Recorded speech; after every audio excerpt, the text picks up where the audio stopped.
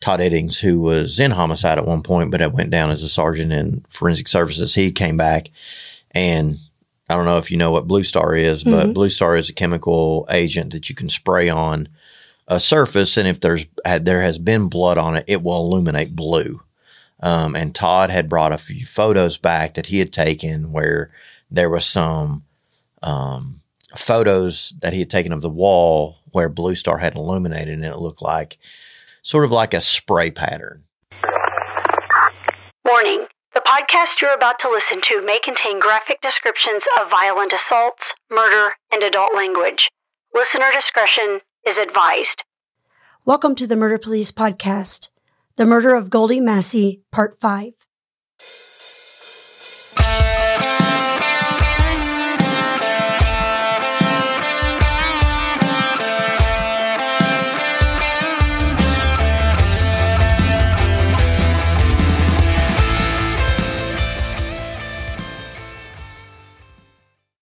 In this, right?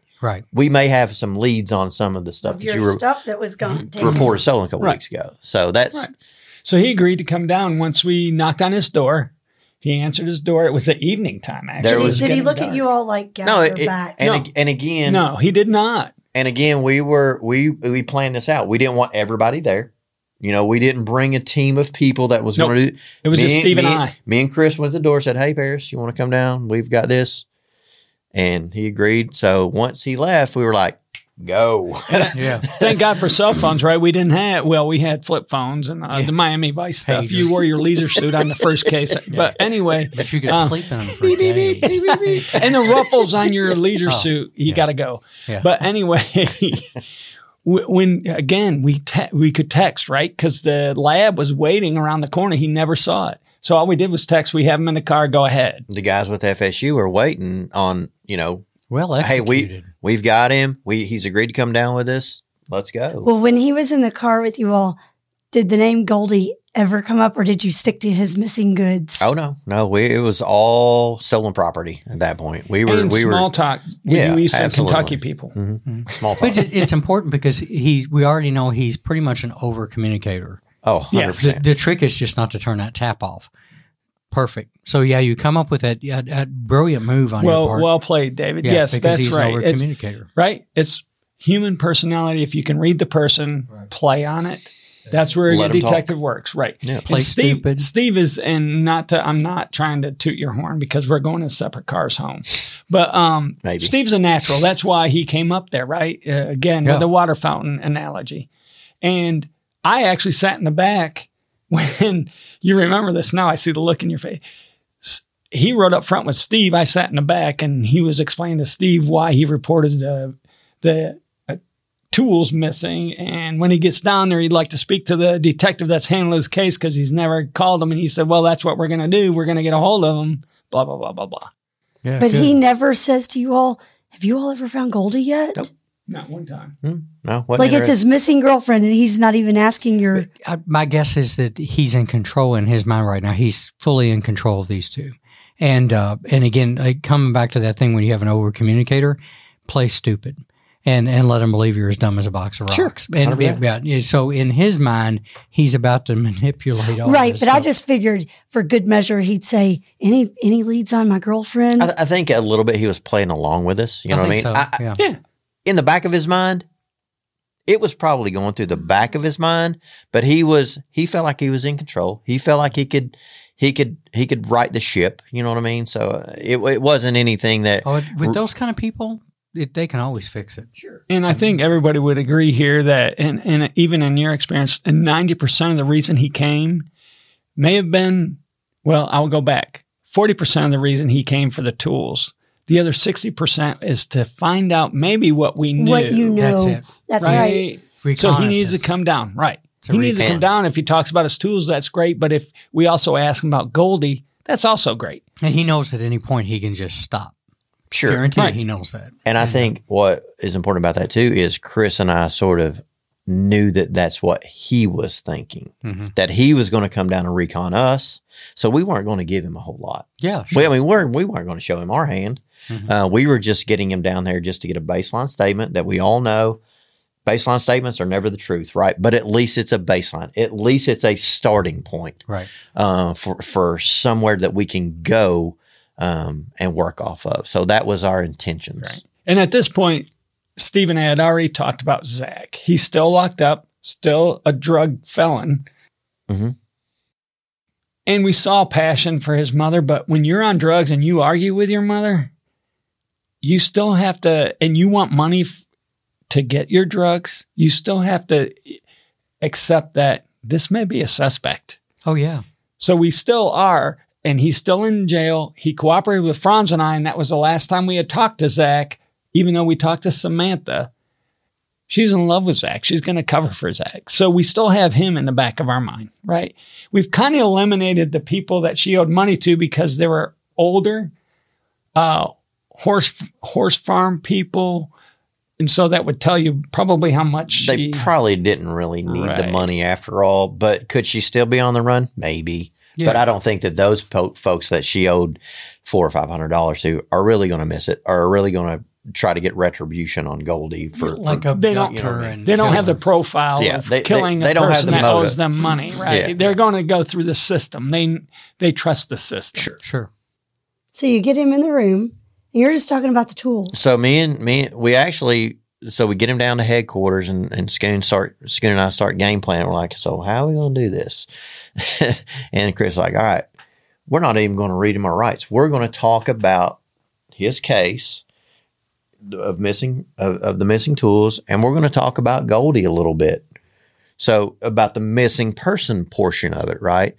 So, and we did that intentionally. We didn't want to go in there and read him his rights and make him feel like he was a suspect. Right? We would just wanted to talk to him. And honestly, we had 2 suspects at that point. Right. Well, and again, Miranda didn't apply. It did not. And we can educate the public on that quite a bit right now. It's a 2-pronged test. It's custody and interrogation, nothing else. And if you don't meet those, we've all done it. It's not like a snaky thing. No. Either Miranda is applicable or it's not, and you don't use it when it's not. So touche for not. Absolutely. And he came free will. He came to headquarters free will, which he was not in custody. Amen. And we were not interrogating. We at that point, we didn't feel that he was a suspect. Yep. So we weren't going to talk about what we had found. We were just going to talk about his missing tools and the missing persons report. But not the missing carpet. Well, no. None of that. Not the missing carpet. But he's we a knew. Carpenter. He's a handyman. But Chris and I knew when we got to that point, we were going to read Miranda, and we were going to then ask him questions as a suspect. So that was what we came up with. Yeah, so we could, in. yeah, and that way we could have a conversation. Grasshopper very well. So I mean, it was a way to us to get conversation going prior to him thinking that we thought he killed Goldie. Is what it was. Yeah. So that's kind of what we did. So was he pretty calm when you're talking to him about his tools? 100%. Yeah. I mean, where's his tools, hacksaws, and things that could have been used to take arms off? Yeah, I think that they were tools, but I mean, there was a to go back on Paris a little bit. So his landlord, he stayed there because he was a handyman. So I mean, he did a lot of home improvement stuff for him. So it wasn't unusual for him to have tools and things of that nature. So like he would go to the farm and help the person that owned the building. They had a farm in Madison County, and he would go there and help them with the fences and remodel the bathrooms. And also he had several apartments that Paris would help remodel. And so he just assumed Paris had a bunch of tools. And that's a very good question, because after the interview, and we'll get to that, after the interview, we had specific questions for that landlord. Mm. Yeah. And again, going back to that, it wasn't like we thought anything big with Paris having tools, because that was sort of his primary job. So that we were good with that. But it was convenient. But it was a good way for us to talk to him, because he reported it stolen. So it was a gateway to get us to where we needed to go. Well, and also it would kind of lend to me that he's saying, oh, my skill saw or my hacksaw's just gotten stolen 3 months ago, about the same time my girlfriend got hacked up. Right. Mm-hmm. And there was a saw and several other tools, but what was more important, as any other suspect or anybody that you would interview, when you get into the interrogation room, things get close, right? And the time that we were talking about the approach, he was also very fidgety. You could see him on camera going, just not comfortable in that room at all. But he's a salesman. So what he had plenty of time to think. And the only thing that he added to was, okay, I was thinking about it when I first talked to you guys.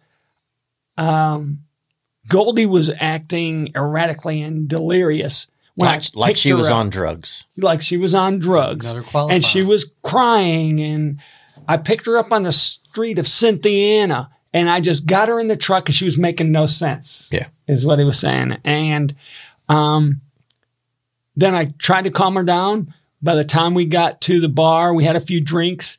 She was still kind of acting erratic. So she said she wanted to go to her old residence. And so I dropped her off the residence, and he still gave the same description of a white pickup truck, male white unknown. He thinks it was truck driver Greg. Well, Greg or Steve. Greg or Steve. So a combination of a bunch of things, and we'll get there. And so I kind of did a synopsis of the interview, but it was a 2-hour interview. It was longer than that. Okay. It was about 2.5 hours. Because Steve really did a good job of making him feel comfortable, because he was from Eastern Kentucky, and so was Paris. I was just more entertained by the conversation.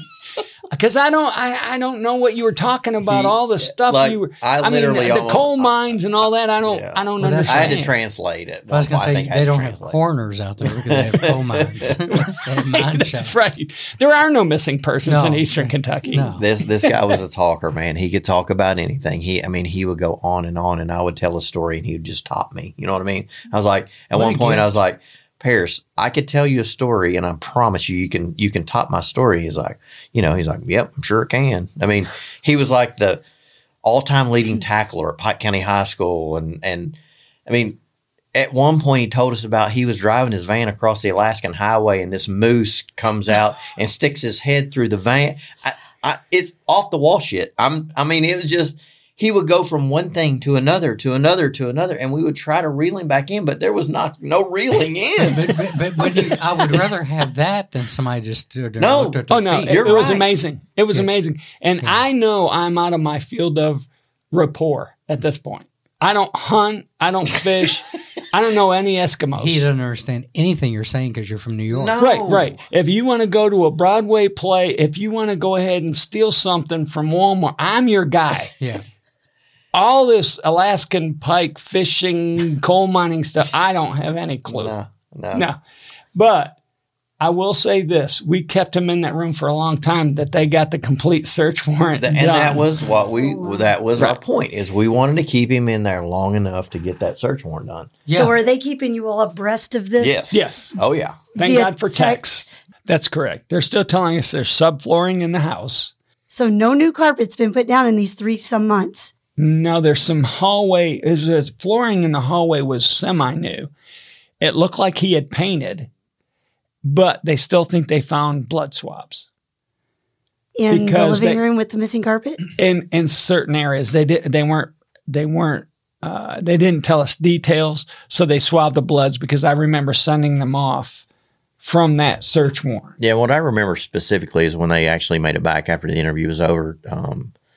Todd Eddings, who was in homicide at one point, but had went down as a sergeant in forensic services, he came back, and I don't know if you know what Blue Star is, but Blue Star is a chemical agent that you can spray on a surface, and if there has been blood on it, it will illuminate blue.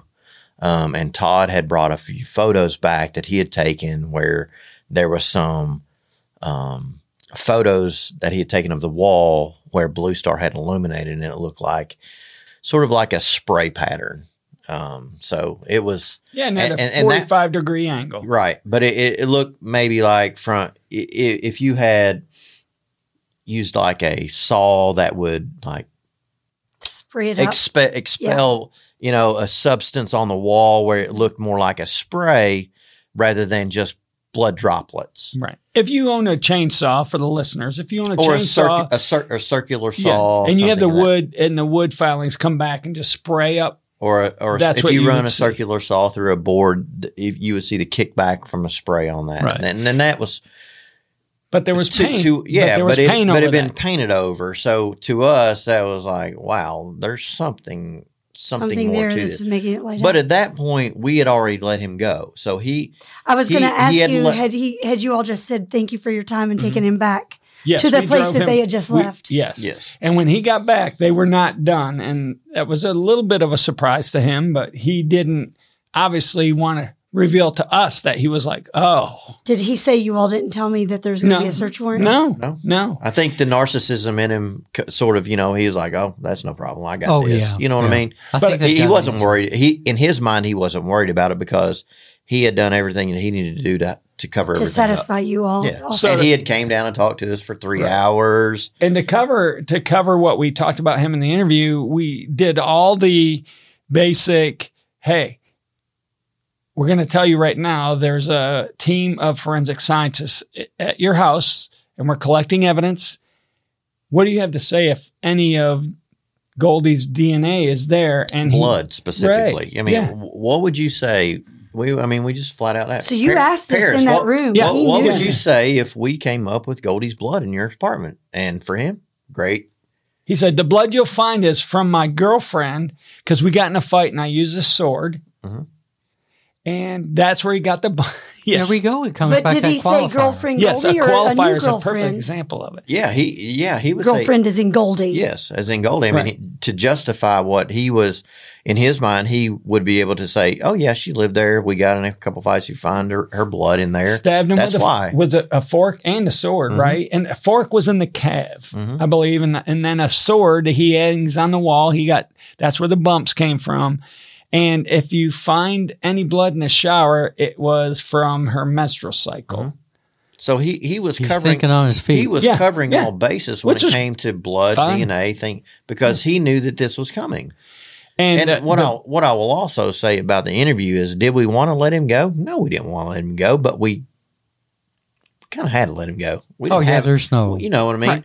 But what we knew when we were going into the whole thing is we were getting that baseline, right? We weren't looking unless he told us, I killed her, I cut her up and all that. I feel bad. She was a drug addicted woman that just turned and wanted to kill me, and she had a knife and I had to defend myself, which would have been his best defense. Sure. Yeah. But we weren't going to give him that out. Well, aside of the dismemberment that followed. But yeah. Well, we'd have used that as well, but we don't want to give him an out. So far, I haven't heard probable cause. I mean, really, it's nothing near. No, PC. there were no admissions. Yeah, we found some blood in there, but it could be his as well, right? Because he's a carpenter. Yeah. And she's lived there, so right. We did not know whose blood it was. Yeah. We just knew that there was blood in there. But I will say this is the last phrase we gave him, and we did this together, but Steve had a good rapport with him, so we didn't want that rapport to go away, but we said, Paris, if we come back, it's going to be to arrest you for her murder. How do you respond? He said, I understand. So he was he knew clearly, and and I told him, I'm like, Paris, you understand, if we come back to your house in however long it takes, we're not coming back to talk to you. We're not coming back to do anything. We're coming back and we're going to take you to jail. And he's like, okay. He did. And left it at that. And we're like, okay, can we take you home now? Yeah, he did. He loves Steve. I mean, it was just that way. And I have no problem believing that. Yeah. We were just very upfront with him. We told him where we were. I mean, it's not like we really blatantly lied to him. Yeah, we got him down there on the road, but we were telling him what was going on and what we thought and our theory. And he's like, I'm just not buying it, boys. I didn't do nothing to go. I mean, he just. Mm-hmm. And he was not one of those suspects that you said, he's got shark eyes. Right. He's got no feelings. He's got no emotion. He wasn't one of those guys. He was a womanizer, and everything was everybody else's fault in his entire life. Very controlling. Right. Yeah.